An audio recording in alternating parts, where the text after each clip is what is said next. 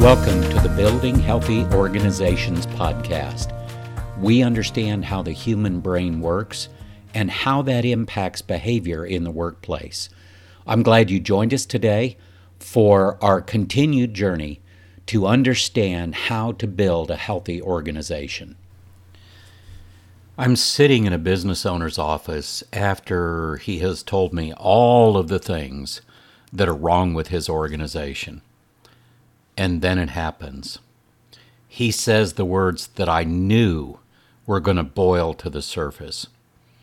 They just need to check their emotions at the door when they come to work.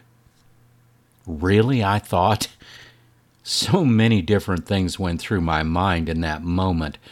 But here's what I said. You didn't. He responded to me, "What do you mean I didn't?" So by this time, he's getting red in the face, his breathing and heartbeat have accelerated, and I can tell this because of the vein that's sticking out on the side of his head.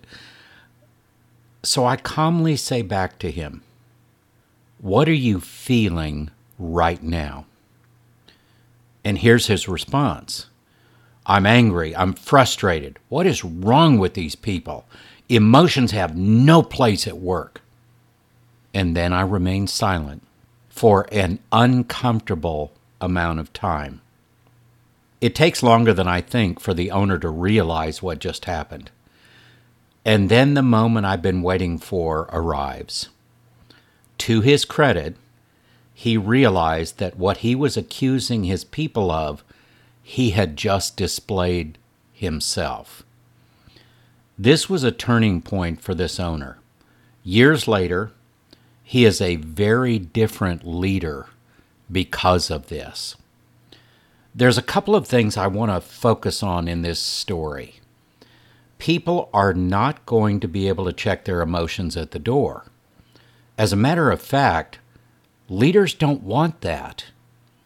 If you take out emotions like excitement, satisfaction, reward, belonging, hope, joy, you take out the very source of energy and motivation that people need to meet the next challenge or to take advantage of the next opportunity.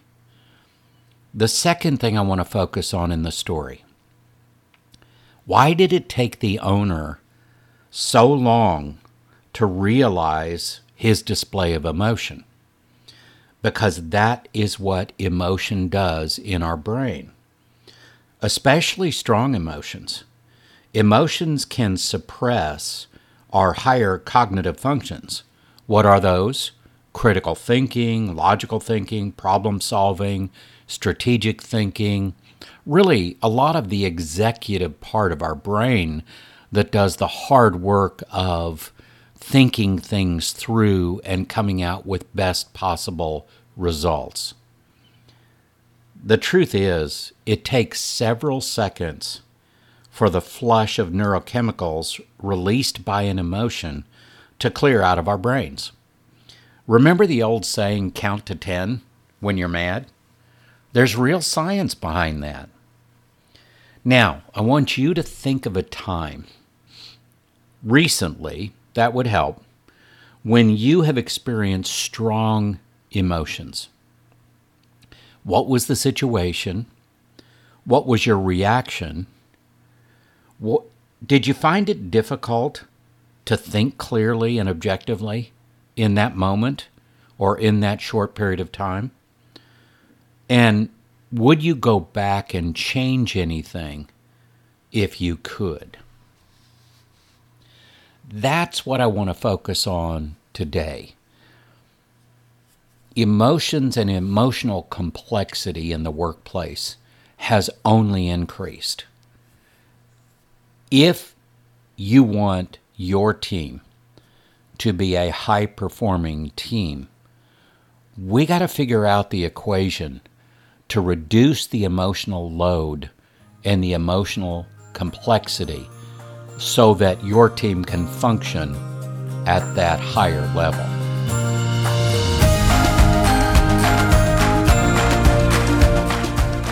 Emotions are not complex in their makeup.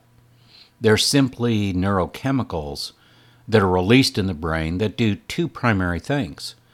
They provide information and they provide energy to tell you to do something. That's what an emotion is. Here's where they get complex. Emotions do not always come by themselves. As a matter of fact, they tend to come in a cascade of emotions, where one may turn into a different emotion, So we're calling those a complex group of emotions. In addition, your brain wants to engage the old fight, flight, freeze methodology or response when certain emotions kick in. This may have been great when you're running away from a bear or a tiger. It's not so great in the modern workplace. This is when higher cognitive thinking skills get harder to access and create more challenges. And our reaction when those emotions are triggered could create issues of their own. We have to be thoughtful about how we react. Do we respond, overreact? The responsiveness is a better approach. What does emotional complexity look like in the team? Or how do high-performing teams overcome that challenge? This is the final part of a 6-part series on high-performing teams. While this topic is coming last, it's probably one of the most important of the 6 topics. Our world has become more complex. The pace of change is constantly accelerating. Even the nature of the workplace has changed. We have hybrid, we have virtual, we have in-house, all kinds of different modes of the workplace. High-performing teams have figured out how to navigate the emotional complexity of the new workplace. And that workplace could also be their home. So how does that start? It starts with the team leader. Let me read you a quote from the recently released 6 Seconds Team Vitality Report 2022, which is now being called the Workplace Vitality Report, because it really does have overarching implications. As leaders face unprecedented emotional complexity in the new landscape of remote and hybrid work, building and maintaining trust should remain a top priority. And I would add to that, create the environment that will be most conducive to helping your team get to become a high-performing team. That is trust building. It's also great connections with your team members. It's also an environment of psychological safety where people feel free to challenge things, to discuss just about anything that's appropriate in the workplace, but really to create that environment that frees people up to talk about the things that are on their mind or that they're having emotional reactions to. All of that is a part of creating the environment where your team can become a high-performing team, or at least increase the current level of performance. So how do high-performing teams navigate the emotional complexity in our world today? Here are a few key elements that can be focused on and can be practiced. A clear understanding of what is expected of them, both as a team and as an individual team member. The next, a commitment to the team by each team member. Just a true commitment. The next is a set of accountability practices that keep the team focused on what's important. And then an ongoing process of reflection. which is thinking about what worked, why did it work, how can we do more of that, what didn't work, why did it not work, how do we avoid that in the future. And one of the last points on this is celebrating wins. Why do we celebrate? To lock in a winning attitude. That's important. To lock in learning. How did we get to that win? And also, celebrating is so important to create energy and motivation for the next set of challenges. Notice most of these key elements are not directly related to emotional drivers, but from these come a set of emotional drivers that create and sustain success. Let's talk more about that.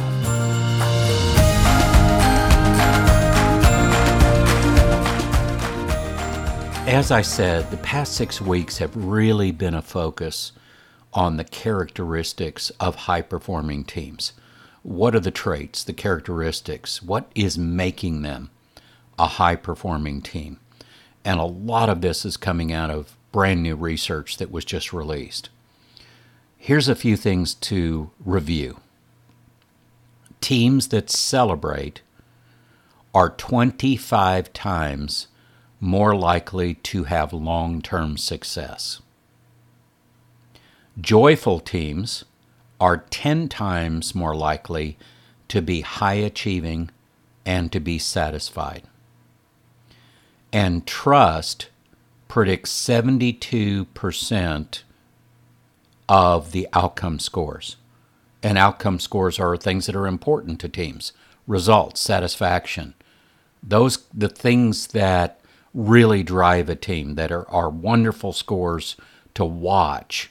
And we talked earlier in this series about assessments that can help you actually measure those scores, both in the drivers, which are trust, execution, teamwork, motivation, and change, or the embracing of change, how willing and adaptable a team is around change. Those are the drivers of success in a team. And the outcome scores are just as important. Trust predicts 72% or more of those outcome scores. So these are just a few of the characteristics in high-performing teams. We also know leadership of a team is critical to team success. The impact of leadership has a massive impact on team success. Is the leader inspirational in their approach, or are they more enforcer? You might tell from my tone of voice that I care more for one than the other. There's a massive difference in outcomes between those two leadership styles, inspirational versus enforcer. Inspirational leadership creates far better results. Something interesting is happening in high-performing teams, and I want to focus on that for a few minutes. There is something present that is missing from other teams, and that is a true success pathway and a clear set of accountabilities. If you look closely enough at high-performing teams, those two elements will be present. A clear understanding of what our success pathway is. How do we as a team and I as a team member reach success? And the other thing that is present is a set of accountability practices that keeps us as a team, me as a person, focused on what's most important and focused on what I need to be focused on. I call these liberating structures. And it may seem odd when we talk about something like emotional complexity. It may seem odd that emotional complexity can be better navigated with structure and practices, But think deeper about it for just a minute, and I think you'll see what I mean by this. If you create what I call liberating structures and practices that free people up to engage their very best efforts, then you're going to see greater success. I think that's common sense, right? The outcome of this, from an emotional perspective, is more satisfaction, more enjoyment, more hope, more reward, more excitement. These are the very emotional drivers that provide energy and motivation to achieve and to succeed. Have you ever heard the phrase, success breeds success? Well, in reality, it's the learning and the emotional drivers from past successes that drive future success. The learning gives us the knowledge. The emotional drivers give us the energy. That is what is going to lead us to success in the future as an individual and as a team. But there's a next step. There is more that can be done. We want to equip people to prosper. So if you visited our website, you've seen that phrase. It's the first thing you'll see when you go to eqfit.org. You'll see equipping people to prosper, and then you'll see the process that we use to do that, which is assess, equip, align, and then succeed. When you look at this in the context of emotional complexity in the workplace, it is equipping people with the most important skill set to predict future success. That skill set is emotional intelligence. Why emotional intelligence? Because this skill set is the only one that will truly help people navigate emotions for better outcomes. Suppressing emotions will only lead to unwanted outcomes. When you keep something under pressure long enough and continue to add to the pressure, when the pressure limit is exceeded, you know what happens. Things blow up. And that is not pretty, and it is certainly not pretty in the workplace. Emoting all over people is an entirely different outcome that we don't want. That's when you get drama in the workplace. It's when you get a potentially uncomfortable environment in the workplace. The emotional burden that people are carrying has increased 300% in the last few years. This comes directly out of research done by 6 Seconds, which is the world's largest emotional intelligence community and organization. This makes a lot of sense when you think of everything that has happened. COVID, changes in the workplace, schools being closed, mixed signals coming from just about every direction, and so much uncertainty. If we truly want high-performing teams, we have to start with creating the certainty that teams need to focus on what is most important. While we can't remove the emotional detractors that are present in people's lives, fear, anxiety, all of that, we can enter into a process of equipping people to navigate those emotions better. And that's what emotional intelligence and equipping people with emotional intelligence will do. It will give them a better way to navigate emotions for better outcomes, to increase their internal motivation, to raise their level of optimism, to have more empathy for other people, to set better direction for themselves, and so much more. The skills of emotional intelligence are incredibly powerful, And as so many well-known publications like Harvard Business Review and Forbes and others have said, it is the most important skill set needed for success going forward. People want to be successful, to achieve, to experience wins, and to celebrate those. So let us find ways to help them do just that. Thank you for listening to this week's episode of Building Healthy Organizations by EQ Fit. We do understand how the human brain works and how that impacts behavior and performance in the workplace. We also love hearing your suggestions and ideas. If you have a topic you'd like us to cover, please send us an email at info@gscfit.com. For more information and inspiration, check us out on YouTube, Facebook, LinkedIn, and of course our website, eqfit.org.